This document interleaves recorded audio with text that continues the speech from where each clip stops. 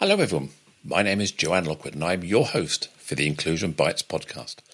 In this series I have interviewed a number of amazing people and simply had a conversation about the subject of inclusion, belonging and generally making the world a better place for everyone to thrive.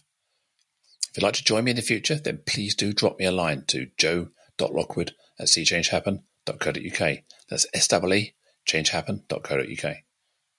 You'll be able to catch up with all of the previous shows on iTunes, Spotify, and the usual places. So plug in your headphones, grab a decaf, and let's get going. Today is episode 48, with the title Equality is Not Just a Nice to Have, It's a Must. And I have the absolute honour and privilege to be joined by Niels Brabant. Niels describes himself as someone who helps managers to become better leaders by making them master the concept of sustainable leadership. When I asked Niels to describe his superpower, he said that it is leadership and sales. Well, hello, Niels. Welcome to the show. Hi, Joe. Great to be here. Thank you very much for the invite. Yes, it's actually a pleasure. I think I guested on your show a few months ago, and it's been really good to have you back on this so you can talk to my listeners as well. So thank you. Thank you very much. So Niels, tell me, we titled this episode, Equality is Not Just a Nice to Have, It's a Must. What's your take on that? Well, many companies treat equality, diversity, inclusion as something where they say we have to do it. But let's face it, often when you have requests from departments where they talk about, we are in for diversity, inclusion, and equality. And the next phrase often is, we want you to speak at our event, but we don't have much of a budget. And that tells you a lot about how serious, especially corporations, are about diversity and inclusion. You would never hear, we don't have a budget for our sales team, or we don't have a budget for marketing, or we don't have a budget for the compliance department, because they know how important it is. And unfortunately, still many approaches in the corporate world are more driven by, we have to do that, and we have to tick a box here, and we have to tick a box there, so no one can attack us on a formal level. But it's always a very easy question. When you look at the top three leadership levels, and then you look at the amount of women and minorities there, not even talking about the quality, just the quantity, which is the very first step. You often find diversity and inclusion in places where you say people have very little budget, very little influence, not much to say. And even when you try to get into the diversity areas, you often have the approach, okay, we have gay, white, cisgender men here. Of course, that's a good first step, but that is not what diversity is about. So a must-have when you look into science and McKinsey, and let's face it, corporations listen to McKinsey and studies from McKinsey. McKinsey conducted studies about the productivity, about the result you deliver as an organization, that 43% of the organizations who are diverse have better results than the ones who are non-diverse. And these are scientifically proven results.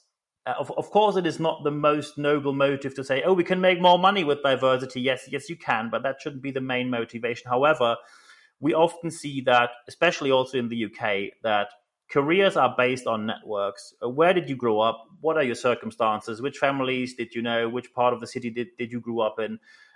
Elementary school, high school, college, university, basically predetermine where you can end up, either in free enterprise, politics, or society. Social mobility is still very low, and that, of course, stands in the way of putting real diversity into the workplace. And that's something we have to address, because when you are not diverse and as a leader you accept that, you are actively harming your organization. And not only you have to be dealt with accordingly, as a leader you have an accountability towards your organization. Actively harming it is the opposite of what you should do. Very true, very true. When you talk about this tick box exercise, I see a lot of organisations still relying on this unconscious bias e-learning. But I kind of got some sympathy or empathy with this, because when we talk about sales training, we're very often training a very small proportion of our workforce. Mm-hmm. When we're looking at EDI, inclusion and belonging training, we're trying to, if you like, cover all of our people, and as we can probably appreciate, that's a lot. That's very expensive in terms of time and money. I'm sure you find that the effectiveness of this type of training doesn't work when it's tick box, online e-learning. It needs some experiential. It needs some lived experience. It needs some building empathy and compassion for different people. And I think that's the challenge we have. How do you Absolutely. see organizations solving that? Yeah. Absolutely. Also, when you have an e-learning, so let's face it. In most cases, when people say we have an e-learning for diversity and inclusion, it is simply the cheapest offer they took. Some sort of standard e-learning training, where people basically click through a test at the end. If they have listened or not, they can figure out the answers in attempt number 8 or whatever, and then they tick the box and move on. And every single time, so as you said, we need empathy, we need interaction, we need the opportunity that people can ask honest questions in a safe environment where they probably are aware, I might ask a question which is inappropriate, but I want to know why it is inappropriate to do better in the future. We need these life circumstances for it. Also, when organizations tell me they don't have a budget for it, let's face it, diversity and inclusion, it's a human right. So when you say we don't have a budget for it, the statement you make is we don't have budget for human rights. Is that what you want to have on your website? Hey, focus on the people, open bracket, no budget for human rights, close bracket. No, you don't want to be connected to that statement. But actions speak louder than words, as we all know. And when you say diversity and inclusion, we go by the cheapest offer, do not be surprised that things might go very bad. I mean, what we just saw in the recent past that a major financial consultancy firm, their chairman had to step down after he publicly said during a town hall meeting that, so first he said that people should stop whining about COVID-19. He gets his life sorted, so they should get their life sorted. Maybe as a chairman you have different means, could be due to your financial situation. But not only that, he said unconscious bias doesn't exist. And the supervisory board of that organization, which is an international consultancy company that is heavily criticized in many ways at the moment, they did the right step and basically told that person, you can choose what your future will be, but we will take countermeasures when you don't decide the right way. So I think that's the very British way. 2 days later, the chairman said his position became untenable, so he steps down. Basically, they told him, either you step down or we fire you. That was what they basically said. So you have an international brand which you build up for millions of pounds, and you harm that by such a statement so severely for years and years to come. At next moment you say, oh, sorry, diversity and inclusion training, we don't have a budget for that.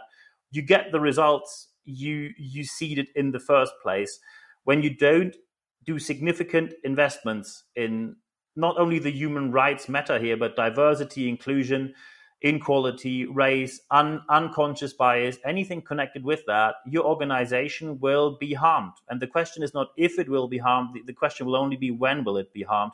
So it's your responsibility and accountability as a leader to make the right decision, which means invest to train people properly. Yeah, we had an incident with the Football Association in the UK. I don't know if you heard the story, but the chairman gave a speech, and he used, I'm going to be fair and say, clumsy language. I doubt that there's any malicious intent. It was very clumsy, which showed a lack of understanding of contemporary language around racism or around black people and brown people. Yeah. And given at the time the Football Association, the FA in this country, are hyper-focused on racism in the game, his position became untenable, because knowing of the issues that racism is in the football, he should have been well aware of his responsibility to learn and be aware of correct language. So I think we can forgive people for making mistakes, because I never want to penalize someone for good intent, for trying, for engaging, as long as they can be accountable and understand their impact. But I think in this particular case, this person should have invested their time and effort in becoming competent, culturally competent in the language he was using. Yeah. And I think that's where he became incompetent. It became untenable.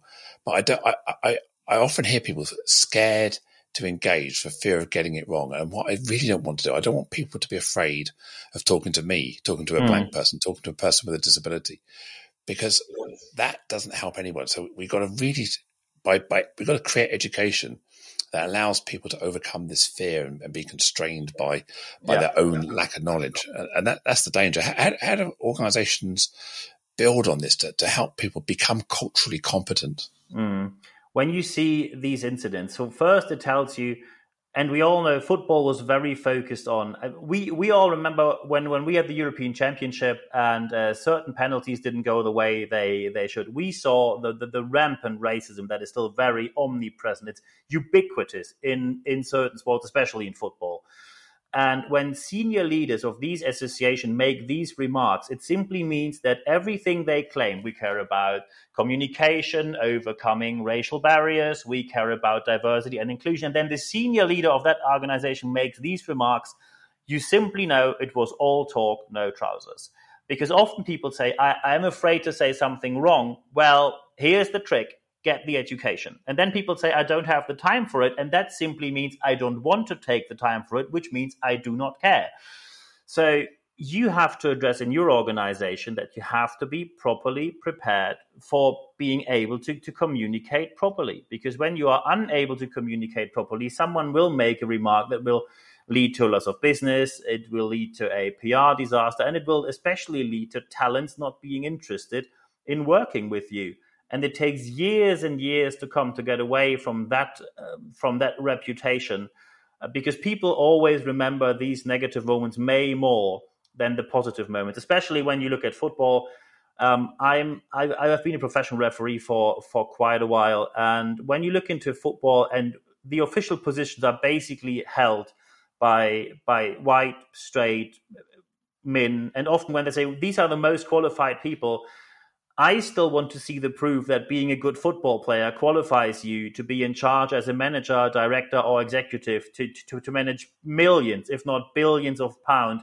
In no organization you would have any career close to that, only because you did well on the operational level. So they get a bridge from the football pitch straight into the executive lounge, and then they do moves like that. I have very little empathy for these people, because they're help is available, knowledge is available, science is available. The only thing you need to do is to do the investment, take the money and the time, and then you can learn it. It is a skill that can be learned. When people simply deny to take the time, it's their fault, and then you have to face the consequences. I tried to be nicer for years and years and years, and yes, people will take the time when the time is right. No, we have a different project now. Yeah, in the future we will. These are all excuses, and it goes on and on and on until some major catastrophe happens. I can only strongly recommend organizations, train your people, train them early, train them quickly, so you can be sure that they do it properly. And this needs refreshing, because society changes. It changes quicker than ever. So language develops as well. And it only needs one bad phrase to harm your organization for 1 decade. And I think you have no interest in committing any of these aspects to your, or doing any of these aspects to harm your employer's brand, the reputation of your leaders, your whole organization, because the consequence often is higher employee turnover, recruiting becomes way more expensive, the employer's brand has to be fixed. So when you say you don't have the budget, once the damage is there, you have to spend probably millions to repair the issue. So the more wise investment is to do the training in the first place. 100% agree with that sentiment. I mean, you touched on something there, which is one of my bugbears, this bullshit of meritocracy, this perceived who is the best person for the role. And we've seen it over generations that we tend to promote technicians into leadership roles. You're good at your job, therefore we'll make you senior. When we make you senior, we'll give you people responsibility, so you're doing less technical work, more people. Or expect them to do both, be technical and manage people. What we don't do is train professional leaders in our organizations and promote people on their leadership values rather than just their technical skills. And I think that's what you were touching on there, wasn't it? Absolutely. And we still see, so from in Germany, it was for a very long time, and it's still in many organizations, it is common that the best engineer suddenly becomes the team lead or the department lead. But that person is probably interested in having more complex engineering issues to solve. That person is maybe unable or not even interested in dealing with other people's issues, problems, ideas, change projects, suddenly work on a meta level of the organization. It's the same with salespeople. Often when salespeople become sales managers, they fail in their role, because when you are a sales manager, your job is not to sell to clients. Your job is to empower other people what you have done before. But often salespeople want to be sitting down with the clients, want to close the deal by themselves, want to get the praise, the award, the applause. But that's not your role. And you have to see when you promote people. So first, let's just put it straight. Meritocracy doesn't exist for a very simple reason. Meritocracy only exists if we all start in the same place, in the same situation, then we have meritocracy. Do we all start in the same situation? Absolutely not. When I moved to the UK, I realized the power of something which is not even existing in Germany, the power of people judging you by the postcode in which you live. So if it's EC1 or W8 where I lived, or it's EC14, which is Canary Wharf, and people judge the quality of your business based on a number of letters. So that shows you how random the aspects are. People are often judged on. And when we see these aspects still happening, please don't tell anyone it's all about meritocracy and you work your way up. We all know these stories, and people often leave significant parts out. Of course, when I look at my own history, my personal history, I think my life would have been very different if my parents would not have been so keen that I go to university. In my family, it was not very common to go to university. My father studied law, which back in the days when he did it after being born in 1946, it was not common at all. Less than 10% went to university. But then he saw he does better with a university graduate job. So they decided our children have to go to university. They sometimes were a bit pushy. And let's face it, my marks, my A-levels were something in between a B minus and a straight C. If my parents hadn't pushed me towards university, I probably had gone for vocational training, and my life would have taken a really different turn from there. So when you talk about meritocracy and you think when people work hard, they will get exactly what they deserve. Basically, you're saying, and let's talk that on an international level, when you say people have to work hard and they get what they deserve, do you think that any developing country is just too lazy to work? What kind of arrogant statement is that? There is a certain position, working yourself out of that position because you're so heavily judged by unconscious bias, confirmation bias, society standards, educational standards, university labels, especially in the UK, depending on which university you come from, even when it's a great lecture and you did the best thesis ever written, when it's the wrong university, they simply say, sorry, we prefer to hire someone from, and then they always name the same 5 universities in that country. So you really have to look for the skills and promote people for their skills. However, you really have to check if people are interested in being a leader. I remember when I talked to someone in the insurance industry who changed jobs from the Allianz, a really large employer in Germany, to a quite small insurance company. And I asked him, why did you go with the great payment and the job and the great package they offer you? Why did you go from that corporation to this mid-sized owner-led business? And he said, and I quote, sorry for the words now, but I just quote him, because I didn't want to deal with the bullshit of the people just standing at my doorstep saying, oh, I have that issue and that issue. I simply wanted to sell insurances. And that was the reason why he changed to a different job. Being a leader simply means you must have a strong interest in leading people, developing people, retaining people.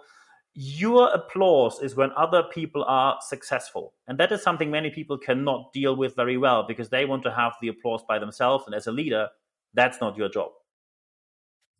Yeah, and I often think that leaders forget they have to lead themselves as a leader. You have to be a self-leader.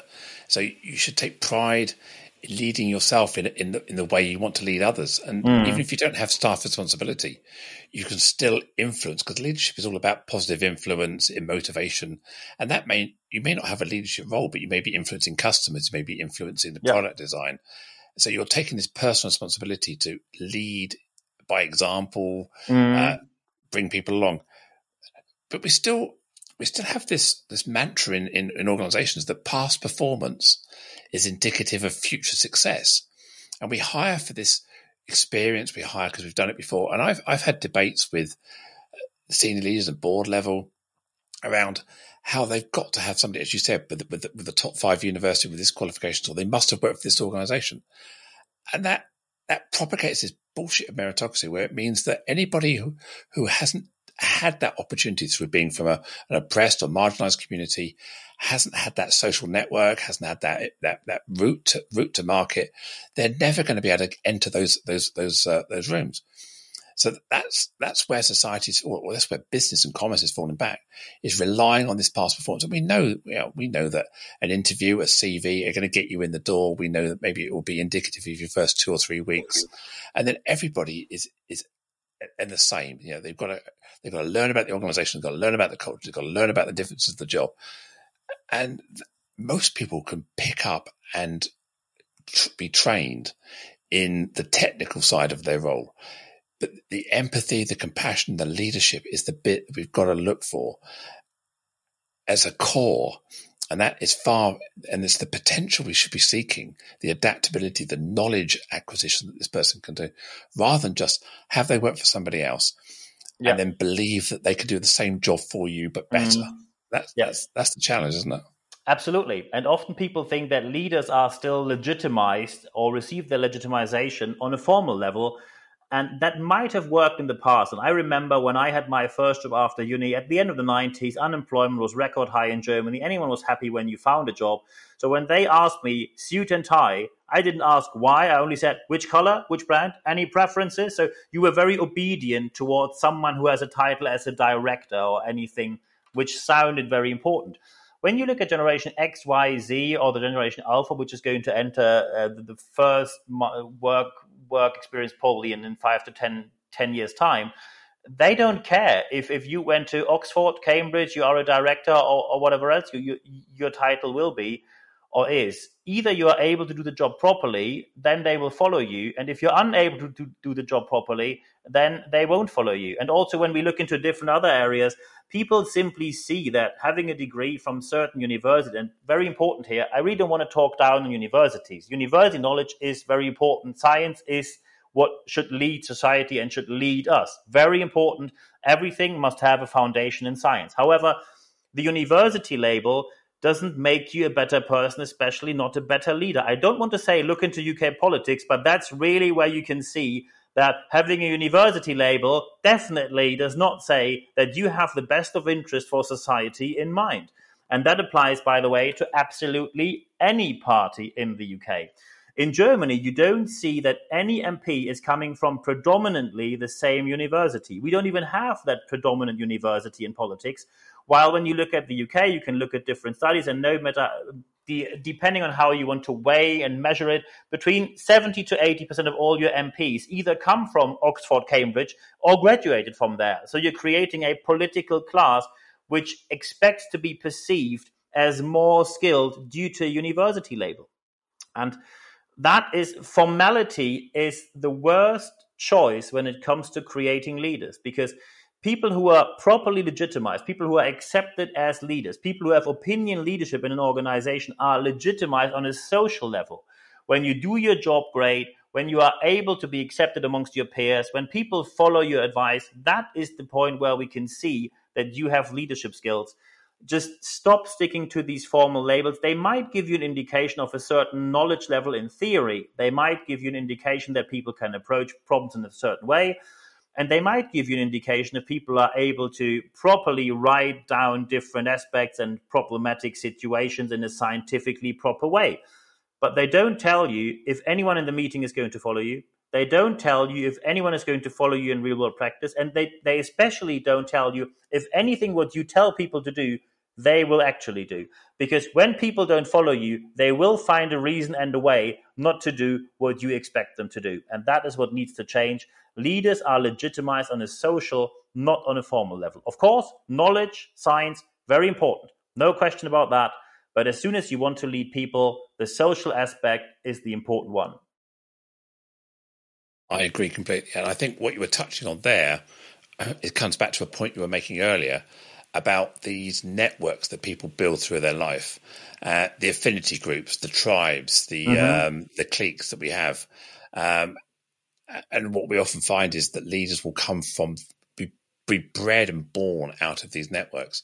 And again, people from oppressed, marginalized, underrepresented communities don't even know the network exists, let alone how to knock on the door. And that's the big problem about trying to create equity in society, where there's this privileged view, almost blinkered view of we're in our network, we know what we're doing, we all speak the same lingo, we all big each other up, and anybody who's not in our network how can they have the same kind of knowledge and depth that we have? We've thought about this for years.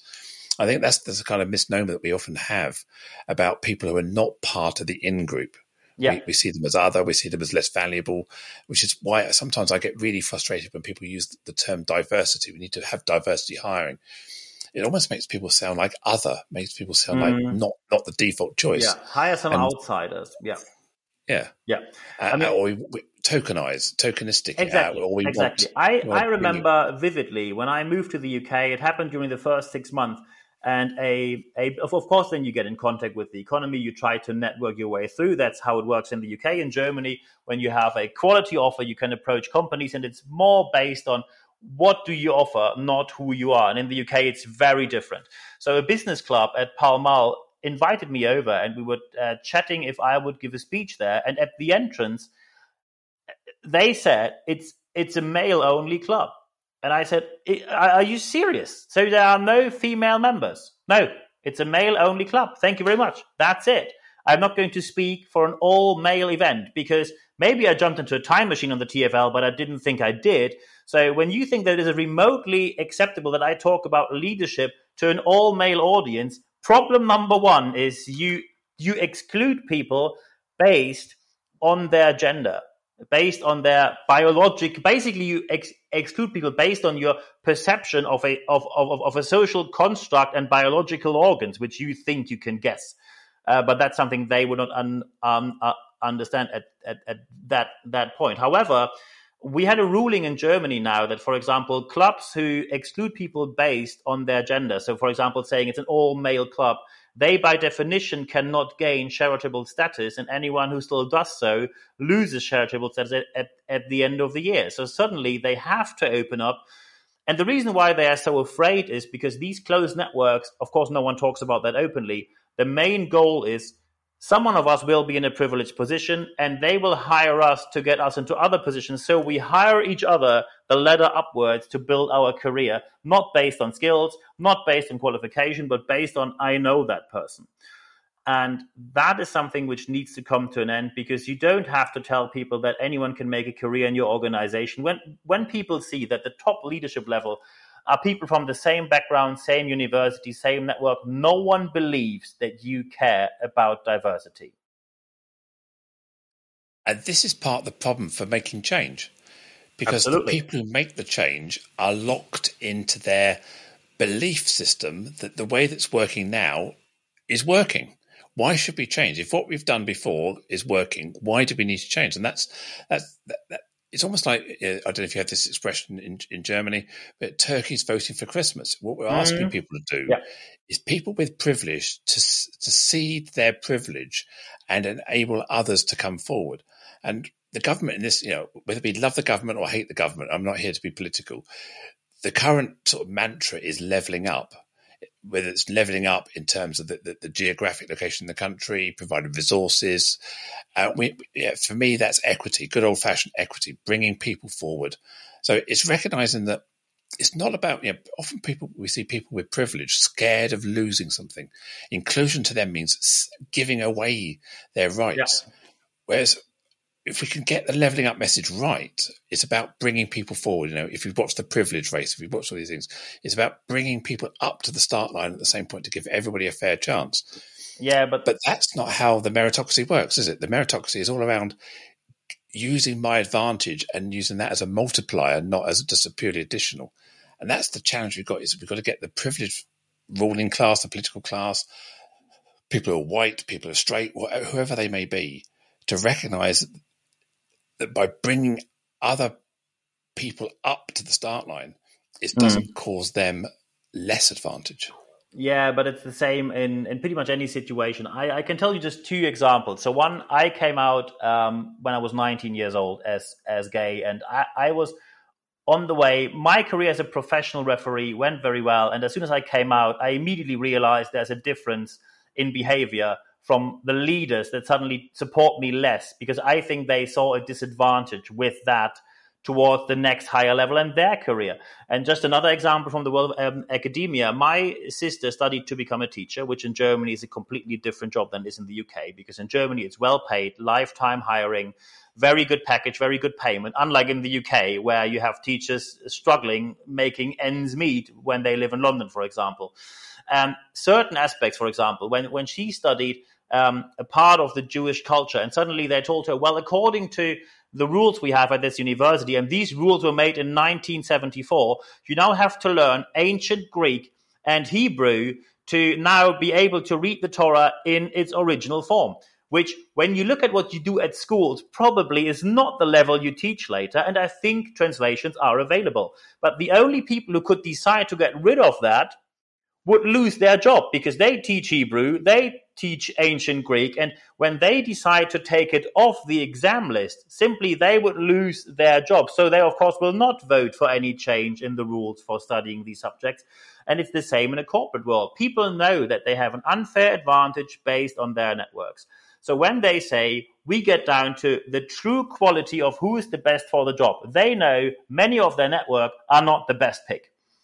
And suddenly you lose privileges, but people simply have to say, when people honestly say, it's going well so far, let's just look at what did we have. 1998, 99, we had the burst of the IT bubble, which was completely pumped up by banks, mostly led by male strike. So 2008, once more, major crisis led by insane risk, mostly decided by the same group of people. So when people say it's going well so far, no, it's actually not going well. It's not going well at all. Last time when we had a financial crisis, we were on the brink of the global collapse of the financial system. So saying that it's going well, it really is not. And when you look into studies, and again, as I referenced before, McKinsey shows when you are more diverse, then you simply bring better results to the table. And you can see that even investors who come from very non-diverse countries, investors from Saudi Arabia or Russia, they demand very strict diversity quota, because suddenly when they put their money into a company, they know diversity gives me a better return. So I'm up for diversity in that organization, just not in my country, because I want to keep the unfair advantage I have there. So we see that people are aware of what is wrong, but they deliberately ignore it as soon as it comes to their own position. And that is something why I don't let people off the hook when they say, oh, it was running well so far. Was it really? When they have a good track record and the organization was doing perfectly well, then we can talk about that. But in most cases, it is not going well. The issues were there. The issues were addressed. And often the issues were solved by paying people money to leave, so they just shut up and move on. And often when you have that one person that goes to public with a certain issue, suddenly you have hundreds of people joining and say, well, I had the exact same issue with that organization. And then anyone says, oh, how could that happen? Well, it happened because you didn't care about the issue in the first place. So the whole argument of it's going well so far, first, it isn't. Second, no employee would get away with saying, I don't want change because it's going well. Any leader would say, we have to change, we have competition, we have to adapt to the market. So why suddenly on senior leadership level, they can say it's going well, let's not change? Complete nonsense. And third, when you do not change, you deliberately ignore science. And if it's only that, maybe only that one reason, if you deliberately ignore science, then you really have to rethink your approach to leadership. We have enough people who deliberately ignore science, and I'm not going to be political here or talk about the vaccination process we are now being in, but deliberately ignoring science is never a good choice, and it's especially not a smart choice. No, it's not. But the facts don't change people, do they? We know that McKinsey have produced this report. There's been all of the top 4 global accountancy firms have come up with similar studies. We can quote the benefits of diversity, the benefits of inclusive networks, the benefit of inclusive leadership, the benefits of training and culture and values. We know this. So why doesn't it permeate through all levels of organization? It may well be a desire at the board level.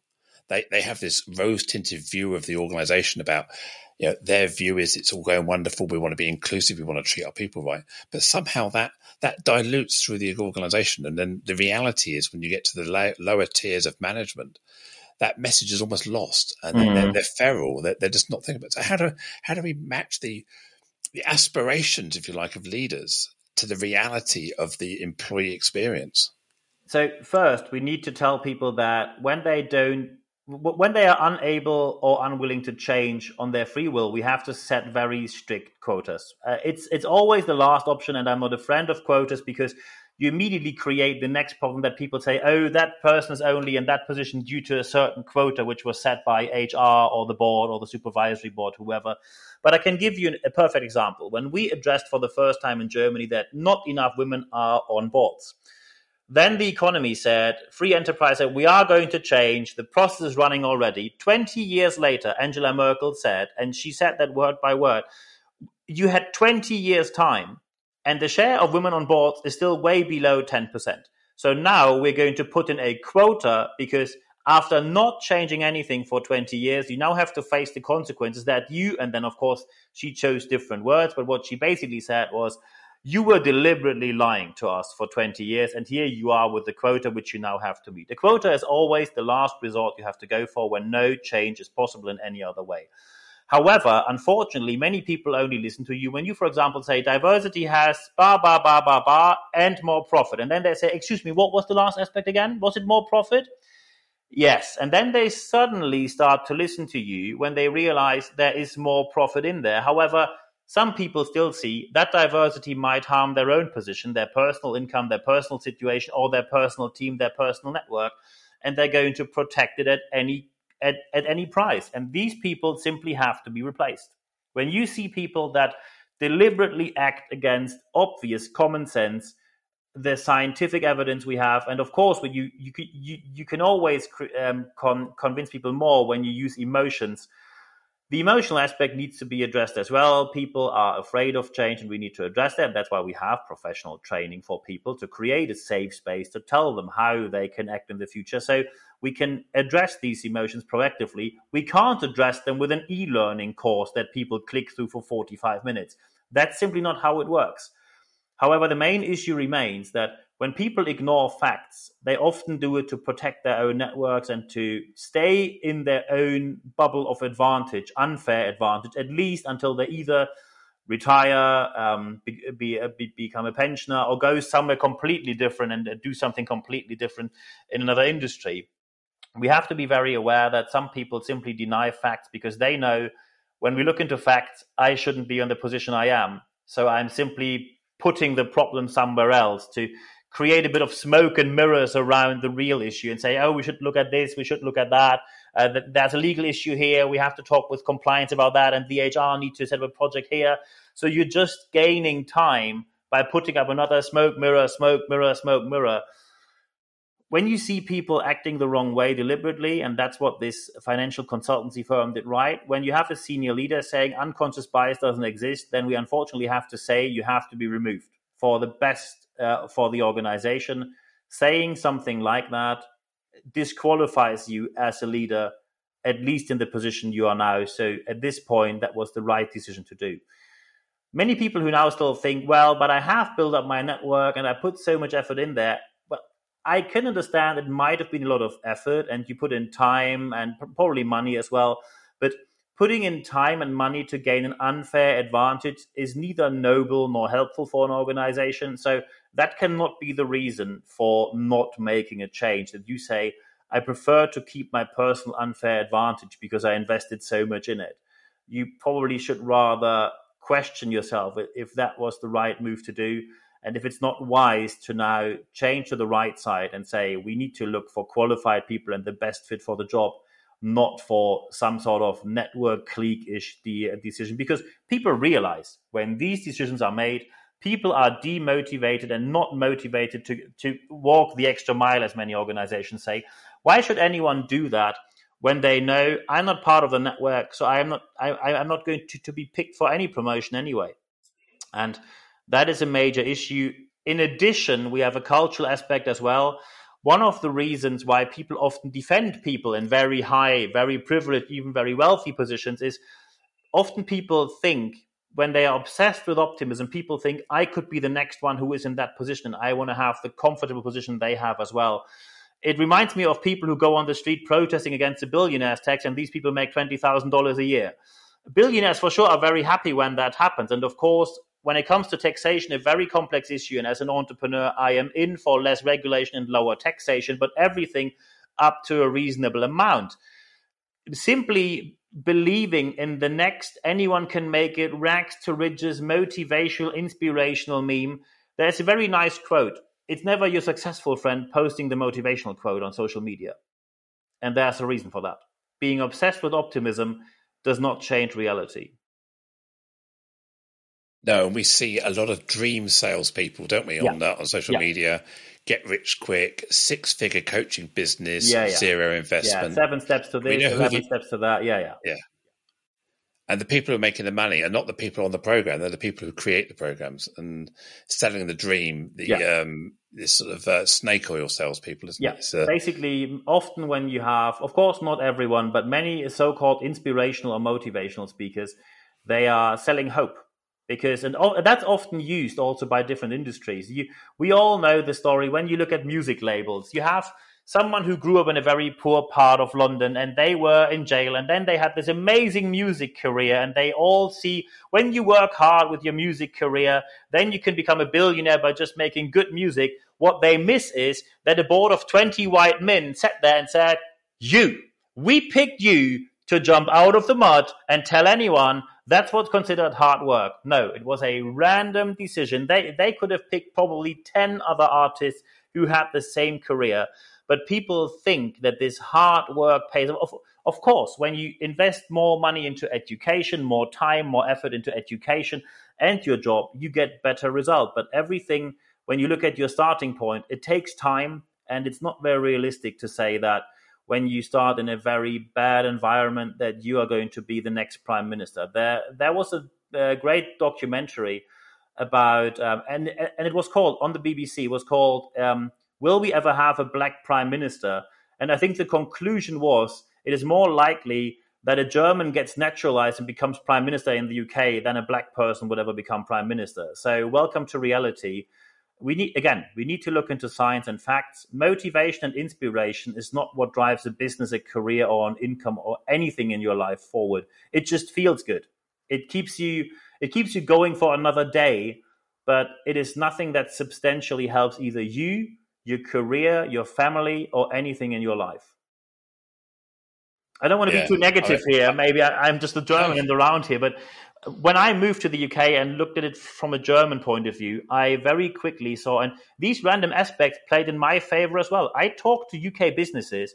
Of course, due to my charming accent, they realized German, and immediately they assume, great quality of work, great work ethic, always on time, delivering projects, and always being the hardest working person in the office, first showing up, last to leave. These are just stereotypes about Germans. Of course, not every German is like that. Maybe I am a bit like that. That can be true. But suddenly I have an advantage.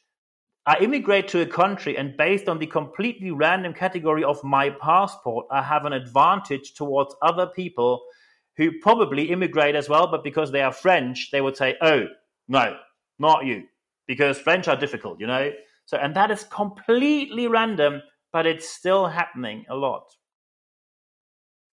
Yeah, and I mean, as much as I procrastinate and talk about and advocate for equality, diversity, removal of bias or questioning bias, I notice one of your superpowers is leadership and sales. Sales is about positive bias. It's about creating affinity. It's about creating a brand. It's about selling an opportunity, a dream, a hope, whatever that may be. So I often have this sort of like paradox of emotions when I think, well, actually, whilst I'm trying to advocate about removing bias, I actually want positive bias towards me. I want people to say, actually, Joe's fantastic. Joe's good this. I want this bow wave of reputation, which is affinity bias. It's a halo effect. I want to use the biases in a positive way. And I often think when you're applying for a role or a job with a CV, you want that CV to sell you. And then what we're doing now is we're blind, or we're anonymizing CVs. We're removing all these details. So people are just becoming almost like cold facts. And that almost stifles people's ability to sell, which is a very human nature when you're trying to go for roles. But then we often end up hiring the best salesperson, not the best manager or leader or technician, if we're not careful. Yeah, absolutely. And so first, sales is a skill which anyone needs to master for a very simple reason. No matter what your idea is, if you have an idea or a concept, or you want to have a certain project, or you want to be hired somewhere, you are doing sales all the time. The worst phrase is when someone says, oh, I don't have to do sales. I work in accounting or compliance or HR. You always do sales. When you're unable to sell, you won't be able to get your ideas across. And let's say we do anonymous CVs. When you look at my CV, and I studied at the University of Hamburg, a university which is ranked on 100, whatever rank, so not a prestigious university at all. But when you print my LinkedIn CV and you take my name off, so no one knows who I am, the education starts with 3 classes Harvard University, 2 classes MIT. And that alone will so heavily influence people in my favor, because they see, oh, Harvard, that must be a good person. MIT, oh, he must be skilled. Well, probably I have the knowledge about that. It doesn't tell you anything about my leadership skills. But for sure, you will invite me to the next round, because otherwise you might face criticism. How could you not invite the Harvard person? So, and when I say my superpower is leadership and sales, in the beginning, it was only leadership. I learned sales. I was never a naturally born salesperson. I was actually very opposed to doing sales until I realized when you can't sell your ideas or what you want to get in place in an organization, just having the facts is not enough. Anyone who wants to get something across which actually gets done afterwards needs to master sales. Whatever position you have in life, no matter if you work for the public hand, free enterprise, science, politics, for a council, no matter where you are, you must be able, if you want to have a career and you want to have your ideas getting done, then you must be able to do sales. I know this now might sound horrible to many people, but doing sales is not being chatty and offering nonsense products to people who don't want them, and you just talk long enough until they finally give you their money and you just ran off with it and they are sitting there with a really bad product. That's not sales, that's scamming. These are the people who sell you the online class, how to get rich in 4 weeks. And you have to admit and see that no one, when they disagree with you, no one will simply agree with you based on facts alone, because they have their perception of the world, you have your perception. And by the way, I don't want ever, because some people say you have your truth and they have their truth. That's a horrible statement. When it comes to the truth, we have a factually proven truth, and truth is not up for negotiation. We have different points of view. That's what we have. When you want to convince someone who is strongly opposed to your point of view, you must be very good with sales. You must have sales skills, because simply repeating your arguments will not work. And sales skills include, of course, the factual side, the emotional side, how to do a proper sales pitch, how to conclude, how to get commitment from someone, how to build rapport. All these needs to be learned. I had 0 sales skills when I left university. I learned sales from the scratch, and I can only recommend to anyone to do the same. Again, I'm agreeing with you here. I would never consider myself a salesperson, but naturally, I'm an entrepreneur. I'm a business person. I run a business. I sell. Yeah. I like to think people buy rather than I sell, but that's creating a brand alignment. It's identifying need and for being able to fulfill a need, and that's all part of the sales process, isn't it? It's identifying, qualifying, and then delivering a product or a brand or a service. And I think we often confuse sales with the car salesman, the estate agent, the fly-by-night, and the mistrust that has. Whereas, I mean, you've just said it, I think yourself there, the best salespeople don't sell overtly. It's about building that relationship and identifying what the person in front of you actually needs, and then helping supply that. Absolutely. And knowing when you can't deliver, actually being honest enough to say, actually, that's not us. You might want to try them instead. And that's the authentic side of sales. And I think, and it doesn't just stop at the deal. It's about that relationship. It's building that long-term relationship with people and bringing this back to an inclusion sort of concept. It's about making sure that you're creating accessible solutions for for all people, not just people like you. And that's the other thing when we talk about inclusive design, making sure the products or the service is representative of all people in society, or at least the market you want to select. Yeah, and when it comes to sales, also, when you now try to change something in a positive way when it comes to diversity and inclusion, often you will have people facing the fear that they think I will get replaced and I won't get a chance anymore and you might have heard that line, you have no chance today when you're a straight white man. So first, nonsense. So second, when people normally they add the phrase, anyone is offended about anything today. No, we just don't allow racism and any racism, anti-Semitism, xenophobic statement. No, we call you out. That's what changed and that's what you don't like. But diversity is never about replacing a certain group just for replacing them. We simply have to see that some people are in places where they shouldn't belong, where they simply should not be, where they got due to an unfair advantage. And of course, yes, these people will not be seen again in these positions, which is good for any organization.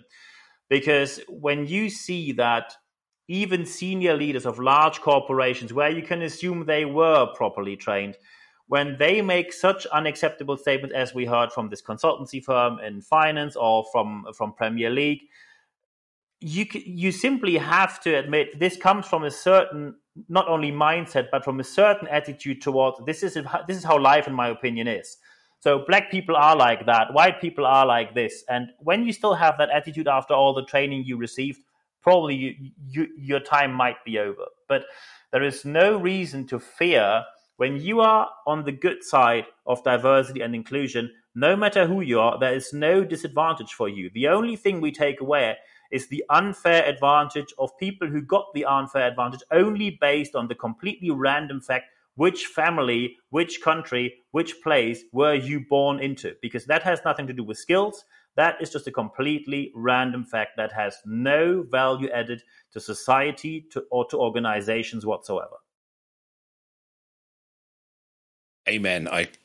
Completely. And I really, it was interesting. You picked up on, straight white men feel they're under attack. I'd actually written that on my pad. That was one of the things I was going to talk to you about. I was at a reunion a couple of weeks ago. I was in the Royal Air Force in the UK back in early 80s, 1981. And we had a 40th reunion last week or last month. And so I met with a cross-section society from 40 years ago who were they were all white men, or mainly white, but all men. And I was talking to one of my previous colleagues, RAF colleagues, and he knew what I did. And there was a lot of comments around, politically correct, woke, or Joanne's here, we've got to kind of watch our language and all this. And then he said, I haven't had it easy, I'm a white man, I'm under attack. My father worked in a coal mine. I came from a working class background. We didn't have money. I had to fight and work for everything I had. And this was a genuine, ordinary white man who held these beliefs. And it wasn't that I wanted to attack him or tell him he was wrong. And yes, he hadn't had it easy. Yes, he came from a working class background. But he wasn't receptive to the fact that it wasn't the color of his skin that held him back. It wasn't the fact he had a disability that held him back. It wasn't the fact he was gay or queer that held him back. It was the fact that he came from a working class background. Yeah. And he has obviously exceeded that programming because he's relatively wealthy, has a sustainable business that he may not have had he been black, had he been disabled, had he been gay. Absolutely. So trying to persuade people that privilege is not about the struggles you've had, it's about the struggles you haven't had. And that's the kind of nuances. And I was at another event, again, with a group of men, friends from my previous life. And one person was pontificating around how there seems to be this vendetta against statues, pulling down statues of great leaders from the past. And I just said, come on, don't you think in a multicultural, multiracial society, we should have representation of all communities? He said, well, I can't think of one famous black person I want on a statue. Look into history and then you know why. Because you enslaved them and colonialized the countries, and probably you don't make them heroes. That could be one answer to it. Sorry for interrupting you. Yeah. But again, there was little reception on why can't we celebrate black art, black culture.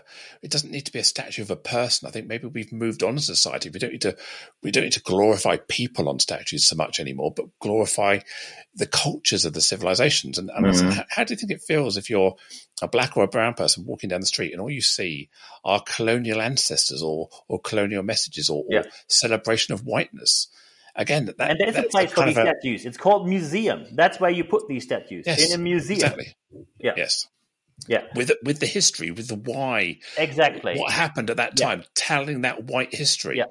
Yeah. There's one very important point here, and that is something which even many people where I come from get it wrong. People often say, so let's look into German history. The history of Germany is the history of the worst crime in the history of humankind. And every German, and that is a statement now where people will start to disagree, every German is guilty of it, including me. I could easily say, because I'm in the position for that, my family is a Holocaust surviving one. My grandfather was in resistance, organized the resistance in concentration camp Buchenwald, survived years in concentration camp, helped the Allies to organize everything when they arrived.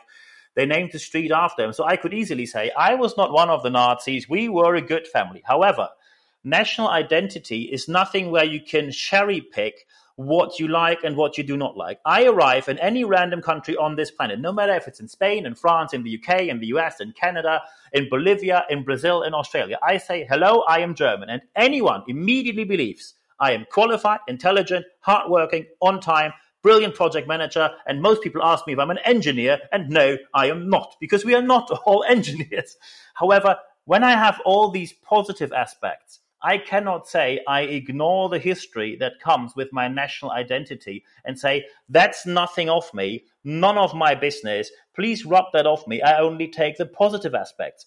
It is a strength when you are able to learn from history, admit errors, so you can see when certain tendencies happen again, like a far right-wing party in Germany, like the AfD sitting in the parliament. You can act early on these things happening, call people out who join these parties, call people out on racism, on wrong behavior, on unacceptable behavior. Unfortunately, in many countries, it is not only not well taught in schools, it is also not socially accepted when you say, we have a past that is not as great as we pretend it is. When we look into the history of the UK, let's face it, a certain point in time, 50% of the world was under the empire, and I don't think they signed up by a voluntary subscription. So, and we have to address what impact does this have on society? What impact does a royal family have? What impact will it have when we have a transition of power within the royal family, which will probably happen within the next 10 years or so? But when this is not addressed, and you only say, I am proud to be XYZ. Let's face it, we never worked for becoming a certain nationality. This is not meritocracy. That I could have been born in a completely different country. Let's face it, if I had been born as a black gay man in Senegal, my career wouldn't have been anywhere near, probably nowhere where it is right now. And you have to address that privilege. But often people don't like to talk about that. And then they say white men are under attack and we are tearing statues down. No. We are addressing inequality. We are addressing wrong representation of history. And we are addressing that this needs to change. The sooner, the better. We tried it the nice way for decades and decades and decades. And there is always the tipping point where people say it is enough. We tried it the nice way and it didn't work. So now we simply take down the statues and simply tell you this line will not be crossed again. And I fully support these actions because the nice way didn't work. They ignored every issue for decades. And now you simply have to face the consequences of ignoring the issues in the first place. And the same applies to organizations.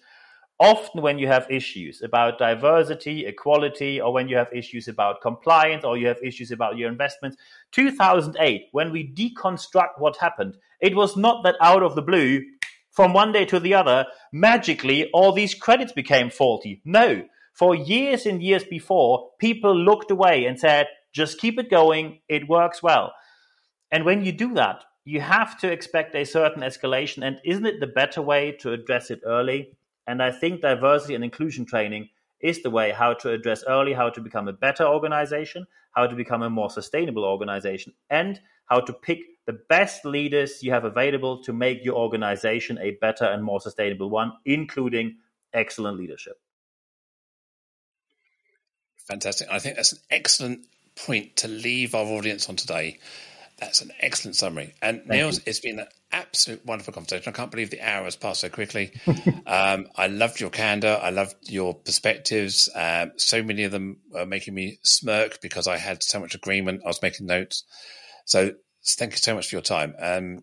I'm sure our listeners will want to get in contact with you. How do people get in contact? What's the best way? Easiest way, write me an email, nb@nb-networks.com. So nb@nb-networks.com, straight to my email. That's an email address which only I read, so it goes straight to my inbox. Of course, you find me on LinkedIn as well.